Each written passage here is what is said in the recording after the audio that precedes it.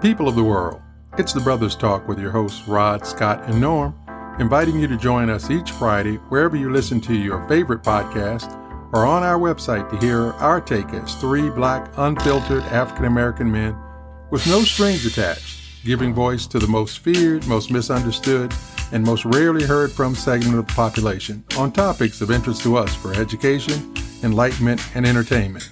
You can follow us on Facebook. You can reach us with your comments, questions, suggestions at The Brothers Talk on Twitter, The Brothers Talk on Instagram, and you can email us, thebrotherstalk@gmail.com. And stay tuned for our long-awaited YouTube channel. And now on with this week's episode. Happy holidays, Brothers Talk family, and welcome in to you and all of our first-time listeners around the world, wherever you're listening in. Glad you're joining us to spread the message, promoting critical thinking and thoughtful conversations to advocate for social activism and uplift people everywhere. We're also appreciating your help with the work of encouraging and educating everyone that we all come into contact with to identify, endorse, and inspire new and existing Black businesses and individuals for the empowerment and prosperity of our community. In your weekly coronavirus alert, because we care, all I really want to say this week is that we've simply got to pay attention because even as so many are doing their best to ignore the truth, no one can seriously deny the fact that all around us we're hearing of people from our circle of contacts, of people, as well as national figures who've recently tested positive and suffered with COVID. And many of these people who have gotten the vaccine are still the ones who are coming down with the virus. As I said, the truth is that not only is the disease surging, but like the CDC has been saying, these new variants are even more infectious. The good news for those who've been fully vaccinated is that the disease is less serious for them, and they've been recovering after only a few days with relatively mild symptoms. But those who haven't, or those in high-risk categories, are still being hospitalized and far too often dying. Family, we know things are only going to get worse as the holiday routines continue in earnest, so once again, here's our loving broken record message. We've got to do our very best in urging everyone that we can to get vaccinated and or get the boosters. Literally millions of people are out and about this holiday season spreading all the respiratory infections, meaning let's also not forget about the flu, RSV2, and pneumonia. So please arm yourselves and protect your loved ones. Wash your hands, wear masks in crowded situations, use plenty of disinfectants, and if you or your children do get sick, please stay home until the contagious period passes to not spread it on to others. We don't want this to be our last holiday season together because of these preventable diseases. We can and we must do better. And now to my brothers in the struggle for critical thinking, Scott and Norm. Thanks, Rod, and thanks, family, for your continued support. And to continue on the coronavirus theme, I posted a message, an article on our Facebook page that showed that there are some states where hospitals are filling up. They're saying that, yeah, it's not life-threatening, but people are miserable in the hospital. They're still on respirators. So get your booster shot if you can. That's one of the things. I haven't got my latest booster shot, but that's on my to-do list this week. Probably going to do it by Friday, because they're saying that people who are over a certain age, range 50 to 55, 55 to 65, and so on and so forth, and children who are 4 years old and younger are more vulnerable to the virus. So go out there and protect yourself and protect your family and keep everybody safe. Norm? Thanks, Scott. I just wanted to do an update to a couple of stories we've discussed in the past. Mace and Cameron, two rappers who formed a sports podcast that really, after a $500,000 investment that has turned into over a $30 million endeavor, has decided to produce a show for the former Knicks player and NBA coach and analyst, Mark Jackson. Now, these brothers are working with other brothers to create more content and more opportunities for our people. And I just wanted to mention that. I thought that was fantastic. And I also wanted to mention Deion Sanders, who in Boulder, Colorado, has had over $130 million economic effect for that city and has just brought so many jobs and created so many opportunities for coaches and what have you, but also has sold over $1 million in his sunglass company and has created even more opportunities. So I just wanted to mention those two things because some of our people are actually making it happen for some of our people. Our topic for this week is really focusing on money for foreign nations. We're living in a time of two of the most blatant examples of hypocrisy in our government's history. First, there's a widely distributed video clip of Pentagon Press Secretary John Kirby, who's getting all choked up over the innocent lives being lost in the war between Russia and Ukraine, which is tragic. But then the same guy just flippantly and nonchalantly called the loss of lives of thousands of people, including children, in the Israeli-Palestinian conflict, basically the cost of war. And he went on to blame Hamas and even questioned the number of casualties that were being supplied by the Palestinian Minister of Health. But the other real hypocritical stance that I want to draw your attention to is this allocation of our dollars to support these wars. We're talking about billions of dollars that are literally being given away to Ukraine and Israel to spend on the war, and that doesn't include the weapons that are also being provided at a cost to the American public of many more millions of dollars.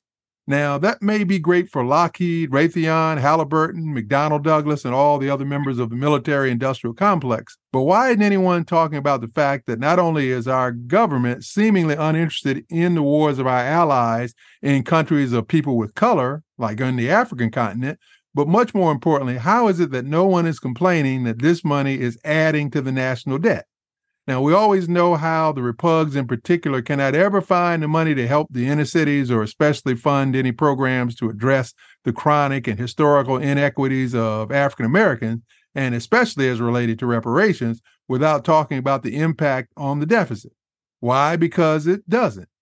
To my own lament, I wish I could find the name of the author of the book that the truth was told about the fact that the national debt is basically a propaganda myth because, as she said, unlike the fake comparison that the government likes to make about balancing the budget like the average housewife, is a ridiculous analogy because the government can print money, which is something that no household can do. And if you need any proof, just remember what I said in the first part of my comment that has been a part of our foreign aid and support for every one of our so-called allies, especially when they look like our Caucasian brothers and sisters, that we can miraculously find billions of dollars that seemingly not only doesn't need to be accounted for, but there are absolutely no plans for any type of repayment. Witness Japan, Germany, Iraq, Iran, Afghanistan, and on and on. So I'm somewhat amused that they're now having trouble getting the aid for Ukraine and Israel by tying it to the monies that they want to use for keeping the people of color out at our border. Can you say racism? Rod, I thought about this a lot, and I think we touched on it a little bit before, and it is the kind of money that we've been sending to Israel since the state of Israel has been formed. I think when the state of Israel was formed, they started sending like $5 billion and that was back in the 40s. My thing is, Black people, we've been paying taxes in this country since we've been somehow free. Free ain't freedom. But anyway, we've been paying taxes, but we've not been reaping the benefits. When you think about in the 50s and the 60s, when we were paying taxes, we were being redlined, and we're still being redlined. We could only get a certain kind of insurance. We could get barrel insurance, but we couldn't get any insurance so that we could get a big insurance policy to leave our loved ones in a better situation. So we couldn't get that insurance. But we're paying taxes, and our tax dollars, we weren't getting those contracts that were given to companies to do work for cities, towns, municipalities, state, and federal government. We weren't getting those contracts, and we're still not getting a lot of them. But in the 50s, 60s, 70s, 80s, we weren't getting any of those contracts. And now, over the years and all these wars, we see money being dove out to country after country that's not contributing anything to our budget, but yet our tax dollars, African American tax dollars, are being used no matter how much it is. It could be 1 cent, but it's our tax dollars that's been sent to these other countries. And why can't we use some of that money to build our communities? Why can't we use some of that money? What's wrong with reparations? When you say reparations, people lose their minds. They're not losing their minds with the kind of money that we've been sending to Ukraine and to Israel. I get it. It's a national security thing. I understand that. I get that we're fighting for the sake of democracy. I get that Ukraine, we need Ukraine, we're propping Ukraine up to fight Russia. I get all of that. But we can't do both. Somehow, all of a sudden, we have money to send to Ukraine, but we don't have any money to deal with some of the ills, some of the systemic problems that's been going on in the Black community by no fault of our own. It's because we've been denied opportunities. We continue to be denied opportunities. So we can't do both. We can't get no crumbs. Well, just to respond to one thing you said, I don't believe that we're fighting for democracy because this country has a history of actually destroying democracies around the world. Actually, this is more of a resource and capitalism thing. But I wanted to touch on the fact that our Pentagon can't account for trillions of dollars. That's a black hole in this country. There are trillions of dollars, taxpayer dollars, that are unaccounted for right here at home. And nobody's even addressing that. Forget the money that we're spending on these crazy wars and basically helping Israel and what have you. They're getting billions of dollars every year. I believe Israel gets $10 billion every year, regardless. What about the money we're wasting on these weapon programs for weapons that will never be used? That they already have literally programs that they're spending billions of dollars on that have already been basically called failures. If they just tighten up the basic military spending in this country, we would have enough money for everything.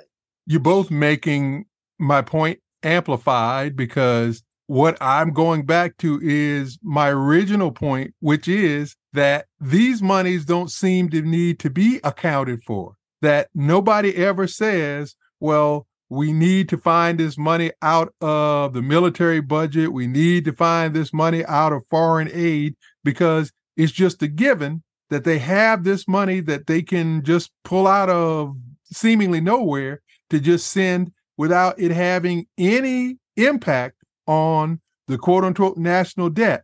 That always seems to come up as the objection when they talk about anything from reparations to the programs that are geared to help out in the inner cities, to the programs that are geared to address the basic inequities that exist, from education to healthcare to home ownership to business ownership. That anytime any funding concerns come up for that, it's always the question, well, where are we going to get this money from? And so that's what I'm pointing out as the basis of the hypocrisy, and that we all need to start to open up our eyes and say out loud, well, you never say that when you talk about the money that you're sending to other countries. You never talk about that when you recognize that, as you mentioned, Norm, the overwhelming amounts of money that's being just quote unquote lost inside the defense budget. And we know there are plenty other places, but what we are effectively pointing out is that it's a lie. That just like that author said, that the difference being this country is able to print money, which means this other lie that they talk about, our children are going to be paying off this debt, is again just another blatant lie. Because anytime you can print money, anytime you are the world standard for currency, then you are not going to ever find yourself going into receivership or bankrupting the country.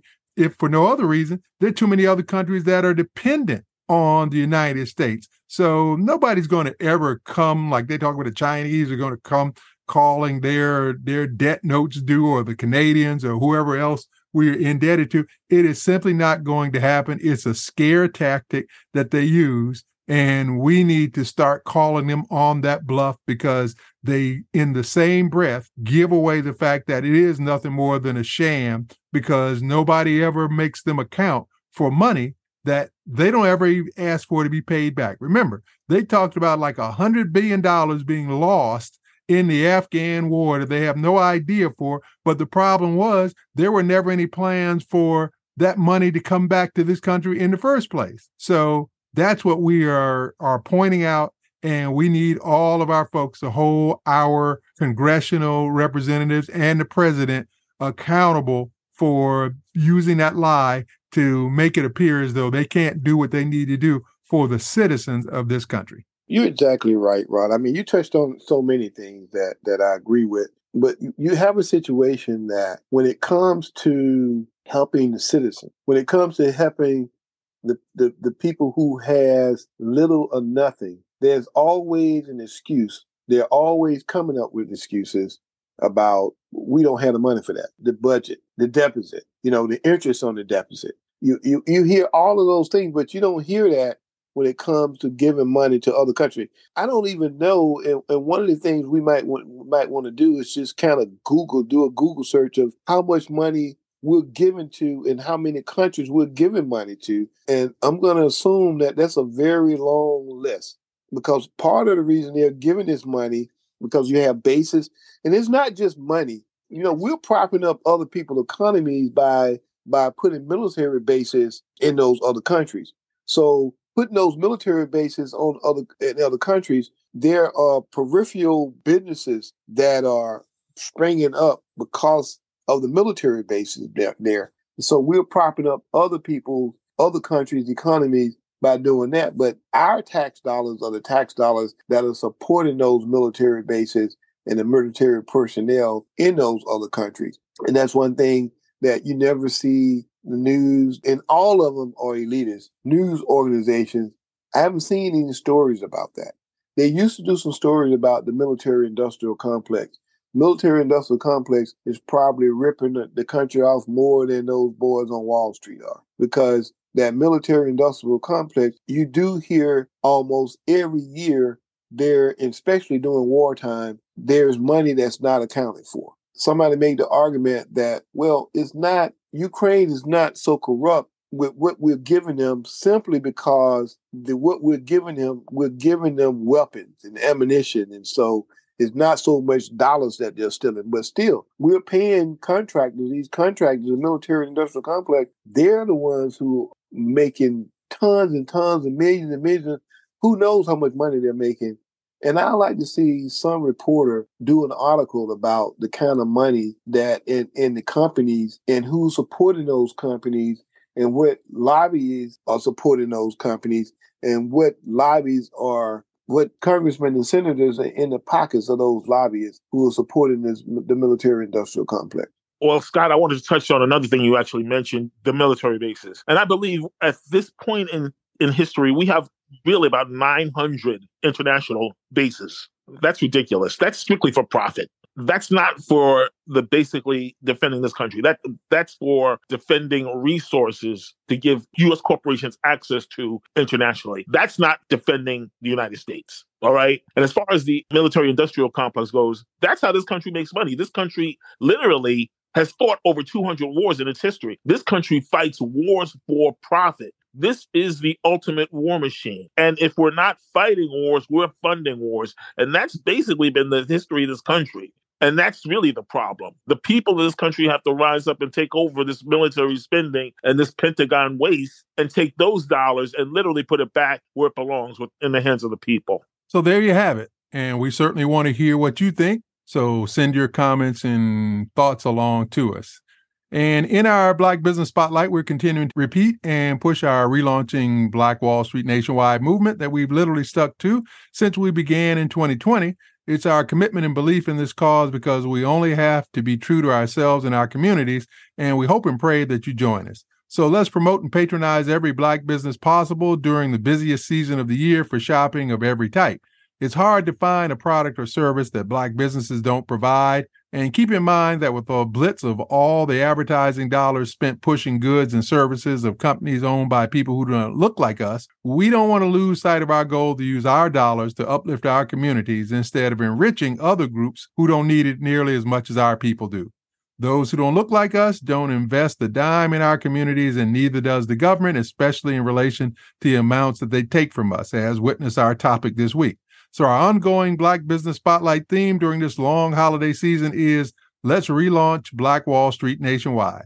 That's a wrap for this week's show. And remember, you can follow and also share your thoughts and communicate with us by sending your comments as well as your questions and show ideas to the Brothers Talk on Twitter, Facebook, Instagram, or email us to brotherstalk@gmail.com. As always, God willing, we'll continue to keep our focus on the issues that impact our community on the path to a better future. And until our next episode, know that we sincerely appreciate your time, your interest, and you can rest assured that we'll never take it or you for granted. Finally, let's all do better today, because that's all we really have.